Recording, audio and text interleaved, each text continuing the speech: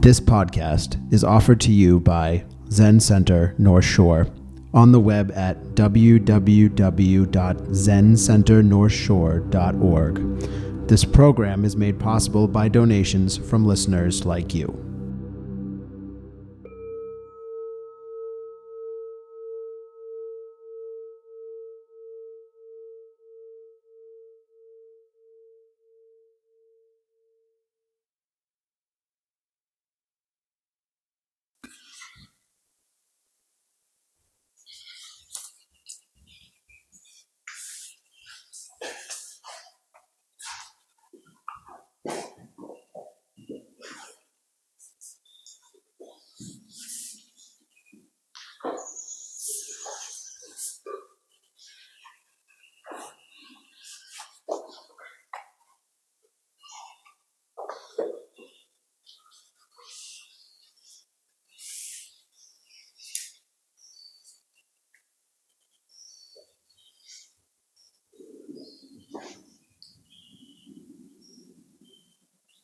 Finally, it's taking someone else longer than me to get settled.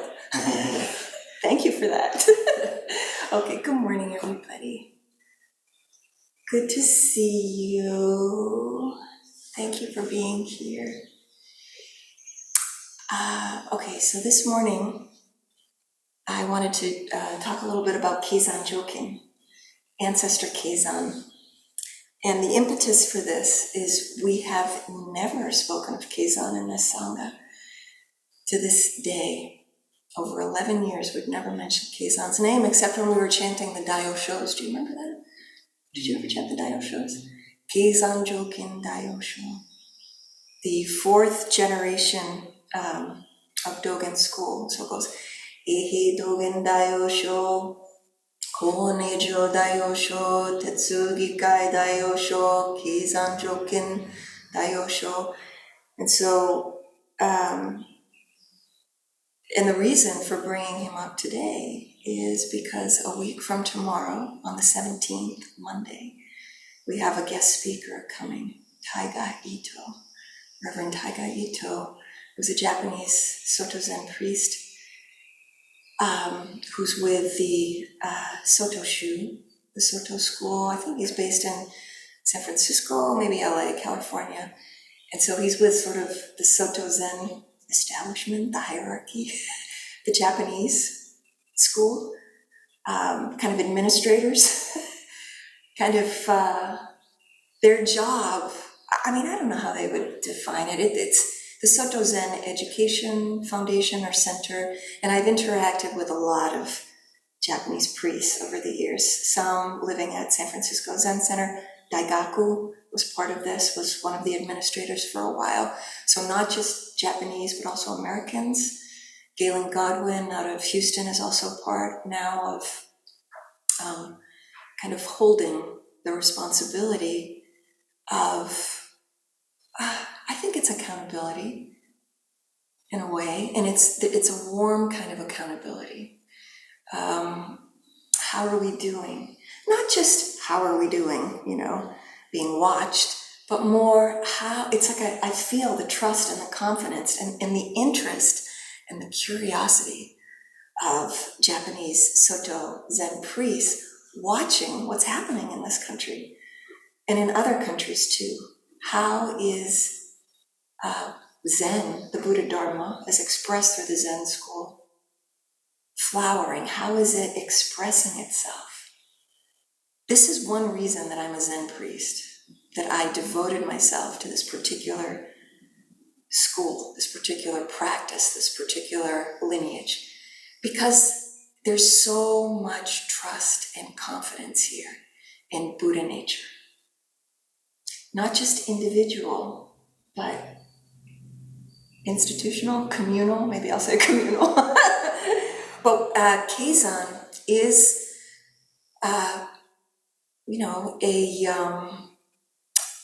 a representative of institutional Soto Zen. And so I'm really excited about sharing with you a little bit about this human being, Keizan Jokin Daiyosho, who, so he lived from 1268 to 1325.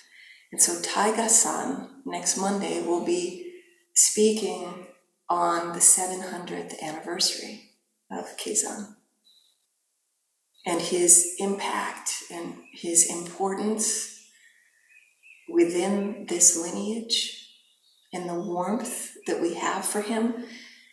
There was a moment during service where I was returning from the altar after offering incense, and I just felt, as a woman priest, as a sweaty woman priest, this is bringing back such fond memories of practicing at St. Andrew's Church, that sweltering music room that was our zendo for 2 years. The moment was, as a woman, just feeling so much gratitude to Keizan and Ananda and my own teachers who not only supported but believed in, almost needed women in the lineage. It's just feeling that. I'm feeling their encouragement this morning personally. So Keizan,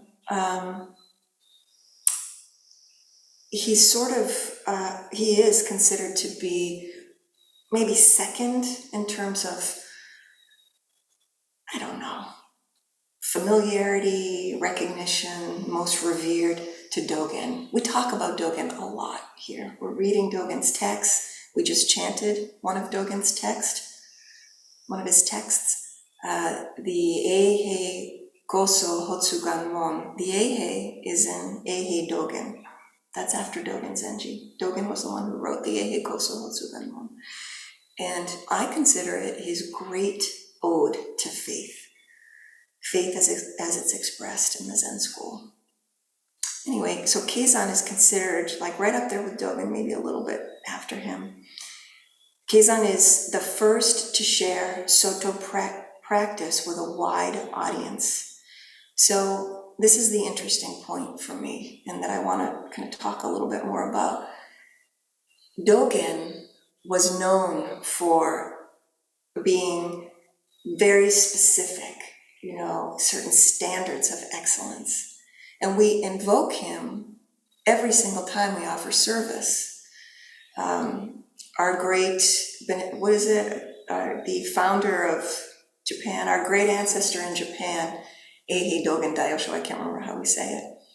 Our founder in Japan, we have a founder in China, Bodhidharma, the original teacher, Shakyamuni Buddha, first woman ancestor, Acharya, Mahapajapati, and then our founder in America, Shunryu Suzuki Roshi, who founded San Francisco Zen Center. So Keizan's not mentioned. He's not considered in the school as the founder of Soto Zen, firmly establishing it in Japan. Dogen is. And I personally feel that has a lot to do with Dogen's kind of rabid exclusivity, kind of extreme specificity around forms. And he wrote, the Eihei Shingi is how to do every single moment of your life in a Zen monastery. How to hold your hands, how to use the toilet, how to cut carrots, how to shave your head. Very specific. And without that, I'm not sure, I don't believe we would have something centuries later to find refuge in. However, if it were just up to that, if that were what was maintained, if that was what were maintained anyway, if that was simply what was continued, that kind of exclusivity and extreme, standards of excellence, neither would it be true. I don't feel that we would still have this practice today. We'd burn out, I think, on excellence. So along comes Keizan, four generations later, who opened it up to women, to lay people, and Dogen trained women. It's not that he was misogynist or anything. He had women who were training with him, and he actually trained lay people. Genjo Koan, which we're studying this practice period on Thursday nights, was written by Dogen for lay practitioners. It's just, Keizan went for it. He just kind of burst it open wide. And his temple, Sojiji, as opposed to Eiheiji, Dogen's temple, his monastery, these two are considered the primary training temples in Japan to this day. And I haven't been to Sojiji, I haven't been to Eiheiji, so I can't personally talk about the feeling there.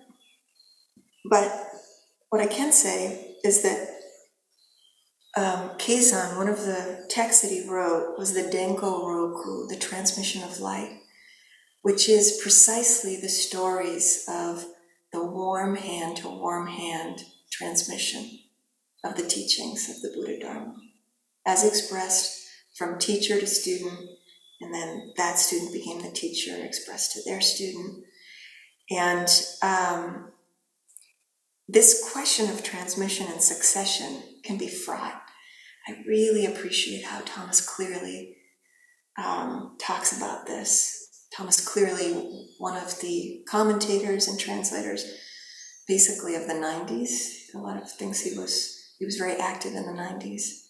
We don't talk about it as much now, but he talks about transmission and succession, so-called teacher to student, as mutual recognition of awakened minds. I think this is a wonderful expression of the horizontal. There is the vertical, hierarchy, teachers, forms and ceremonies that are learned and carried on. And then there is also this mutual awakening that's confirmed within relationship. So that's quality that's really highlighted in the transmission of light in Keizan's writings. So Keizan also, in the transmission of light, acknowledges the degeneration of the Soto school in his time.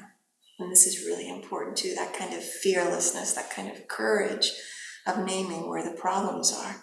It's just like in our Zazen posture. If we're feeling pain somewhere, is it something to be ashamed of, especially if you've been sitting for a while? I went around and did some kind of postural check-in today with some of you with whom I've been practicing for a while, so I feel like maybe it's okay for me to do that. So if you're newer, I didn't necessarily do that. But you can let me or let someone know here if you're up for that kind of touch. I see this as the same thing, as just continually being in truth, being in the reality of how is it going in our very posture. And then in our organizational posture, how is it going? And so this transmission of light was kind of a massive institutional check-in in a way, where Keizan attacks, according to Cleary, the monastic elitism of his time, as well as sectarianism, formalism, and sexism. That these things are not in keeping with the true spirit of the Buddha Dharma. And Keizan calls these things attachment to forms. This is very interesting to be talking about this after our racial justice retreat yesterday. Our spiritual retreat we had yesterday right here for racial justice beloveds, for those committed to the path of awakening, on the cushion, in conversation, on the streets, and so-called protest, or affirmation of humanity, affirmation of unity, but no shortcut to that unity. Slogging through the complexity of difference, multiplicity,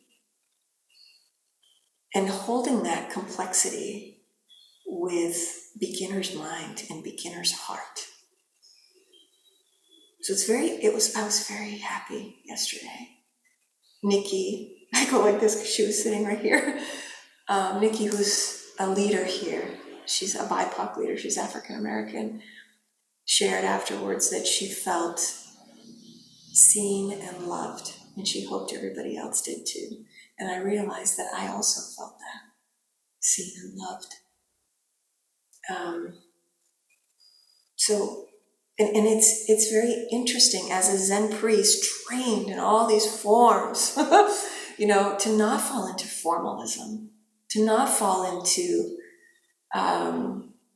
thinking we know something. And it's an edge for me. It's an edge for me of not, of holding something specific from which to engage in this inquiry of racial justice without becoming too much of the teacher here, also being a human being. Like, I don't know. What I do know is that, the color red, wearing the color red, this deep commitment to never giving up on that inquiry and finding ways to express how that's not different from this inquiry on the cushion. How is it not different? So, back to Keizan. So he's considered kind of a populist, a move away from the cloistered monasticism of Dogen toward a more popular religion that appealed to all levels of Japanese society. So without regard to race, although I think in Japan at that time it was pretty specifically Japanese. Gender, I don't know how much they were involved with gender identity and sexual orientation, but we could extrapolate forward. Because this is an ongoing refinement of a conversation of what is it? What is this? What is this self? And then also very, very poignantly, beautifully, Keizan was raised by his grandmother for the first 8 years of his life. And grandmotherly mind is most valued. And in fact, even Dogen on his deathbed.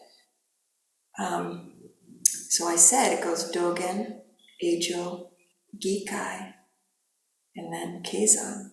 On his deathbed, Gikai was sitting with him. And Dogen said to him, "You've been a marvelous practitioner.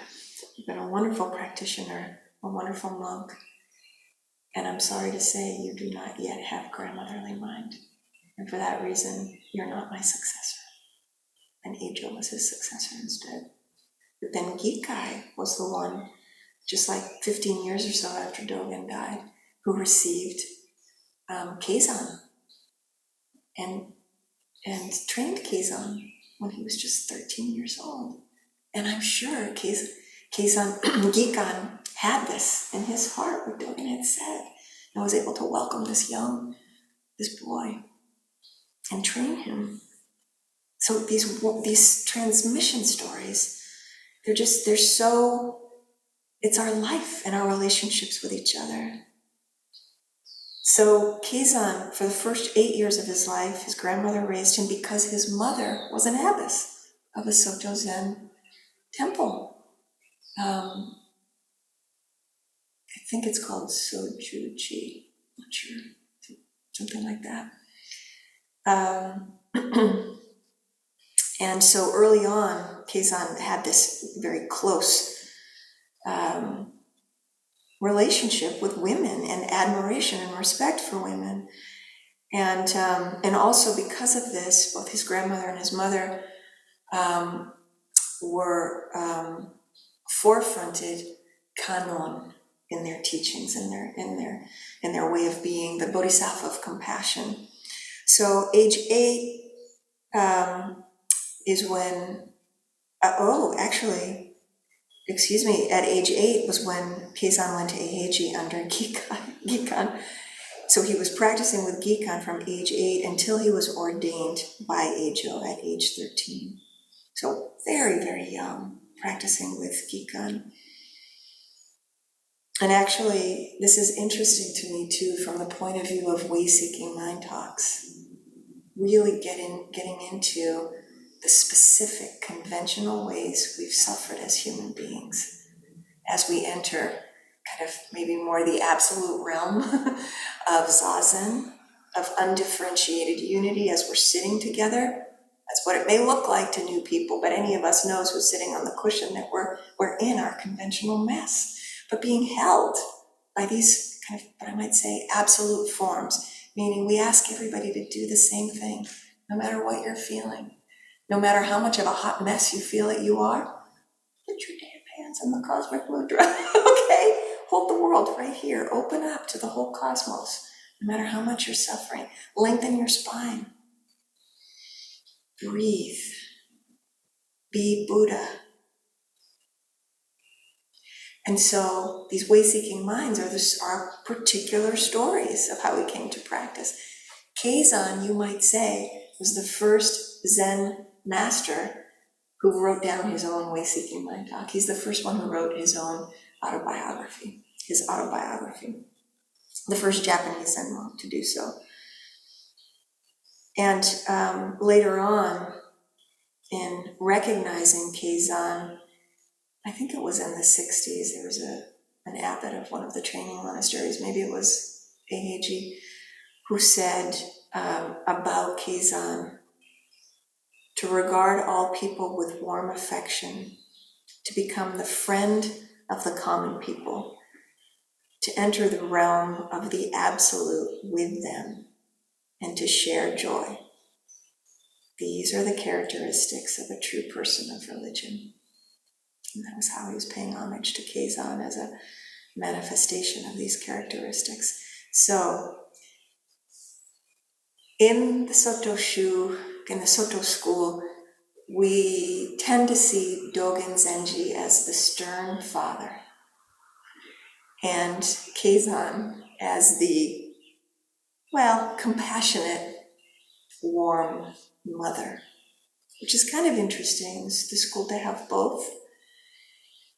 And so I would like to offer that in this Sangha, in this practice place, we're aspiring to both as skillfully as we can. And I say this remembering my own koan back in 2012, establishing what was known as the Marblehead Zen Center back then. Inexplicably, I landed in Marblehead after San Francisco. I went from San Francisco, not just to Marblehead, but Old Town Marblehead, this little street where we had this zendo in this big yellow house that was built in 1735, I believe. Very creaky, filled with ghosts. Anyway, I remember at that time, my koan was how to uphold something so specific as Soto Zen for these poor, unsuspecting people of Marblehead who were at the beginning. They were the beginning of founding the Zen Center without really even knowing what a Zen Center was. How to uphold something so specific as Soto Zen without falling into dogma and fundamentalism. And I feel like this is what Keizan and Dogen offer us, these two examples. And this is the forever koan. Do you know what I mean? Yeah. So this is my segue into how perfectly the timing of this to introducing the Koinos. Now, this is not to say that one of the Inos is going to be the stern Dogen and the other is going to be the compassionate Keizan. Okay, we're not doing that. They're both already embodying, I think, with certain tendencies toward one over the other, and already recognizing the problems. If you lean too far into compassion without some strictness, it can cause confusion. I don't know if we've so much leaned too far. I've done this. Too far into strictness, and people run fleeing, alienated. But this is the edge of the Ino. Now, the Ino is the We have translated Ino, this Japanese word, Ino, as bearer of joy. That's beautiful. That leans on the side of Keizan. It's fine. But we can't have just that. It's not just, well, it is the bearer of joy, but what do we mean by that? Bearing joy.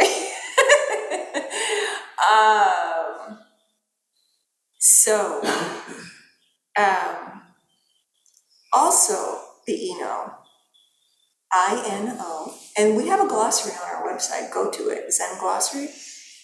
You can go to it and read about it. So the Ino trains the Doan Ryo, the people who lead the chanting, the Kokyo, the people who ring the bells, the Doan. Also the assembly is training the assembly. And when you put your hands in Shashu, when you come into Gasho, and it's meant to be support, how to uphold the forms of this lineage with a warm heart.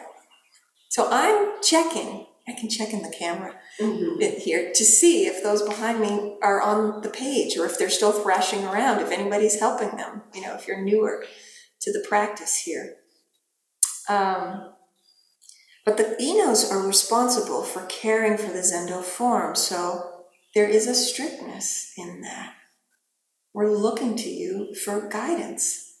I remember the Ino when I was a new practitioner at San Francisco Zen Center, who I feel didn't yet understand this. I was trained in dance and choreography. In some ways, this morning I was thinking about my sister who came to visit, the one family member who came to visit during a Doan Ryo practice. I think Chikan, you were there. Yeah, you remember her? She's the one who died a few months ago, Dee Dee. And she very openly, came to visit and then came to the Zendo, and she sat zazen, but she was there for a Doan Ryo practice, and she told me afterwards she was horrified by how much I was obsessing on, I don't remember what it was. Do you remember? Okay, good. I'm glad you don't remember. Maybe it was Gasho or I don't know. She was like, what? And she was a hospice nurse, so that was interesting. And she did have an appreciation for spiritual practice, even before she received this diagnosis, the terminal diagnosis. At any rate, I think about this, and I was thinking this morning about all this, and I was thinking about how it's like choreography.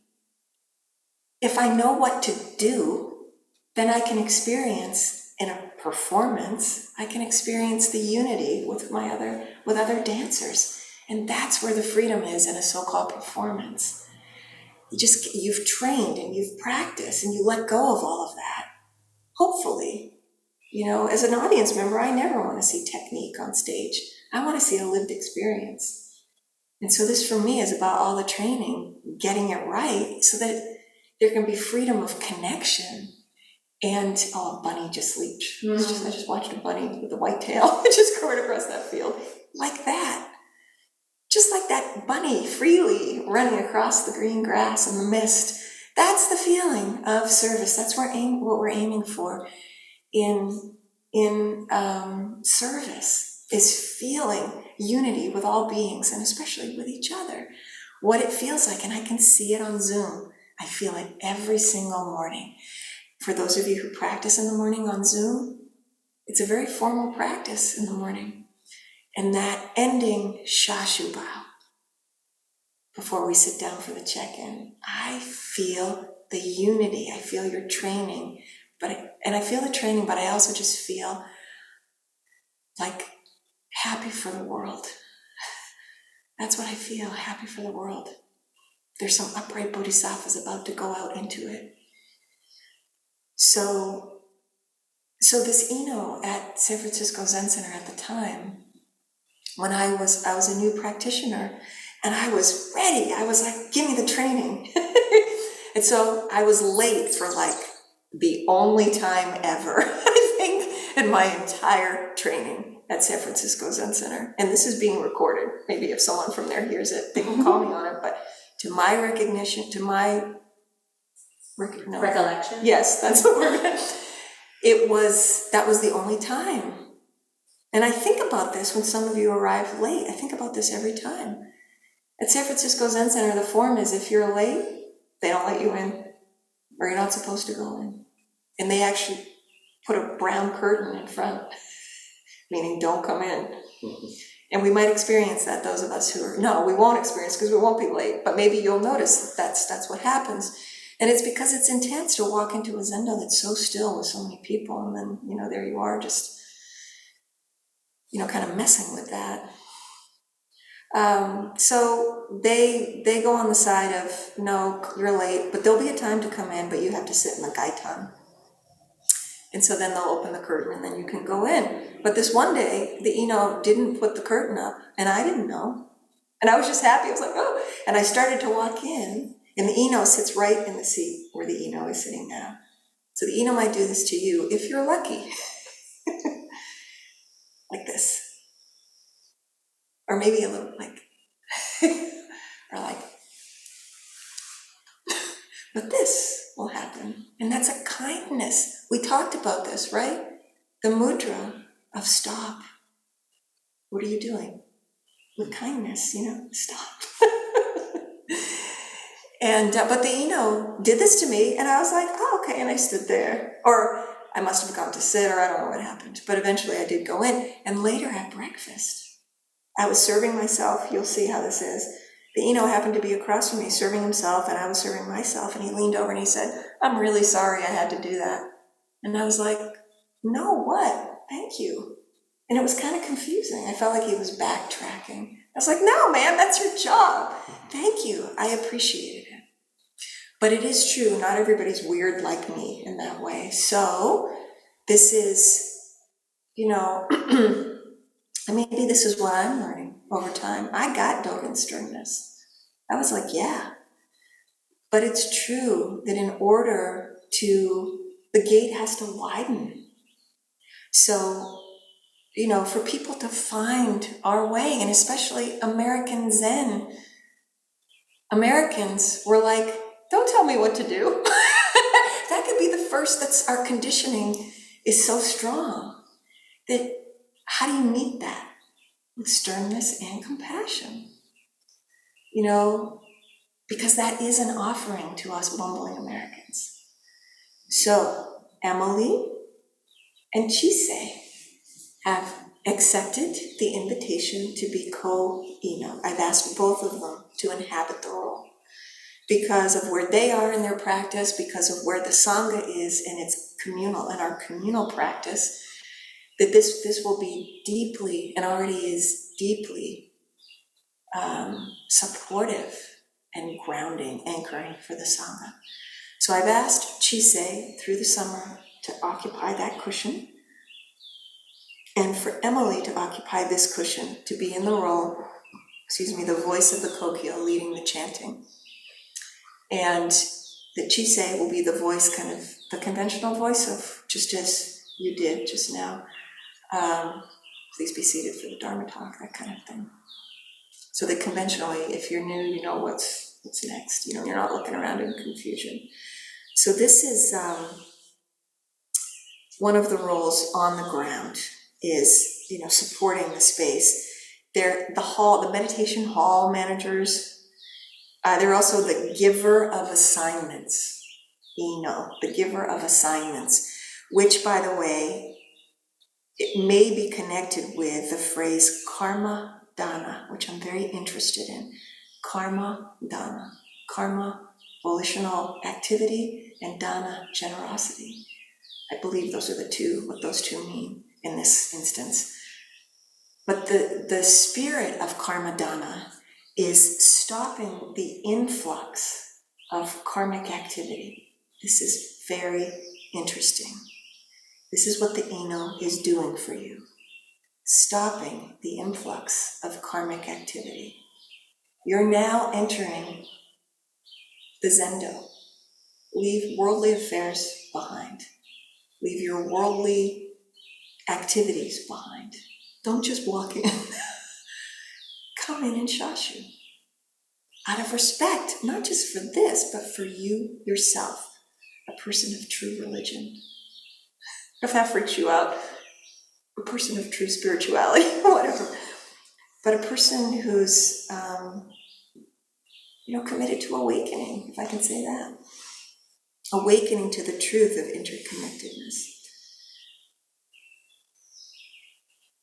Okay, and so the Ino is one of one or two combined of the 6 officers in the Soto Temple, the Roku Chiji, along with the work leader, the Shika, the director, and then the Shuso is also a part of this, the head student, Jikan, whose seat for now in the space through the summer is right here. The work leader's seat is right here. Okay? And this is for the summer. This is our summer arrangement in this practice place. Okay. So now, if you're in the Inos also are training new people in these positions and also encouraging you, newer people, in taking a seat at the bell, experiencing the self through the Dharma position of Dawn, of holding space in that way, of maybe leading chanting, of maybe being a server during oryoki, during sesshin. Or if you have questions like, what happens, what is kinhin, or what's that mudra you do during kinhin? These are your people. So as we go into into tea time, into the schedule now, we're about to, at the end of the Dharma talk, we'll stand, offer vows, chant the Pali refuges. The work leader will lead us in soji, and then we'll have tea together. That gives us time to set out tea and some snacks, which is a very important part of our practice. This is the Keizan part of our practice, the kind of warm, let's hang out time.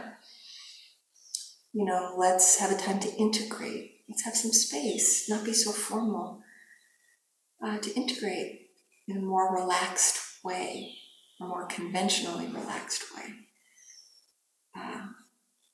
This practice. So at that time, during tea, that might be a time to inquire of Emily and Chise of some of these forms and some of these practices. And by the way, the role of the Ino, co-shared in this bearer of joy. So the joy of upholding forms of ceremony, forms and ceremonies. As we were talking about yesterday in the retreat, the difference between burden and love. Like if, this practice of substituting, I've shared many times in my own family, substituting the word burden for the word love. For instance, my dad or my mom or my sister who just died, and me, the arising, even though I don't say it. I don't want to be a burden. Do you get that in your family? Have you heard that? A little bit? Some people, I don't want to be a burden. When my mom said that, I finally realized, and I said, Mom, please, instead of being worried about you being a burden, could you see it as an opportunity for me to just simply love you and have a chance to express that? And then, of course, within that, because we know, remember that class series, Love is a Practice? We know love is a practice. It's an action. It's a practice. And one of those practices is boundaries.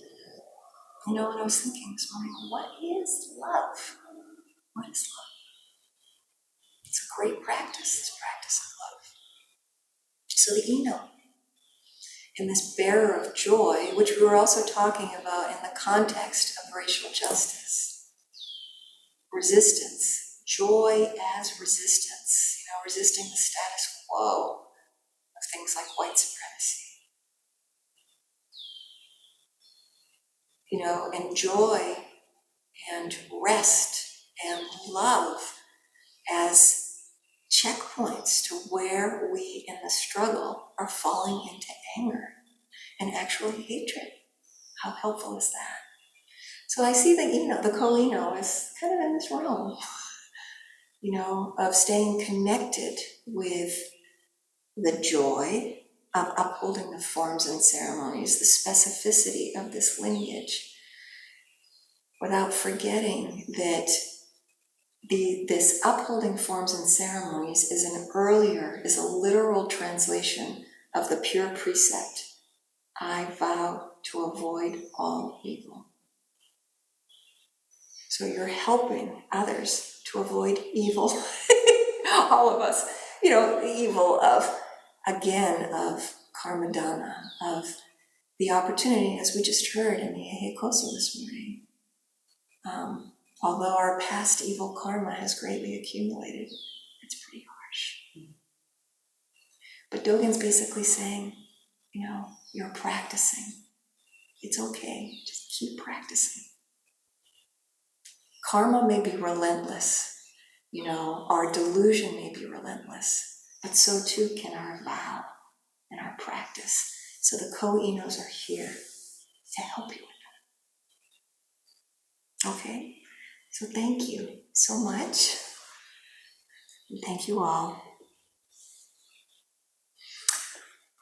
All right.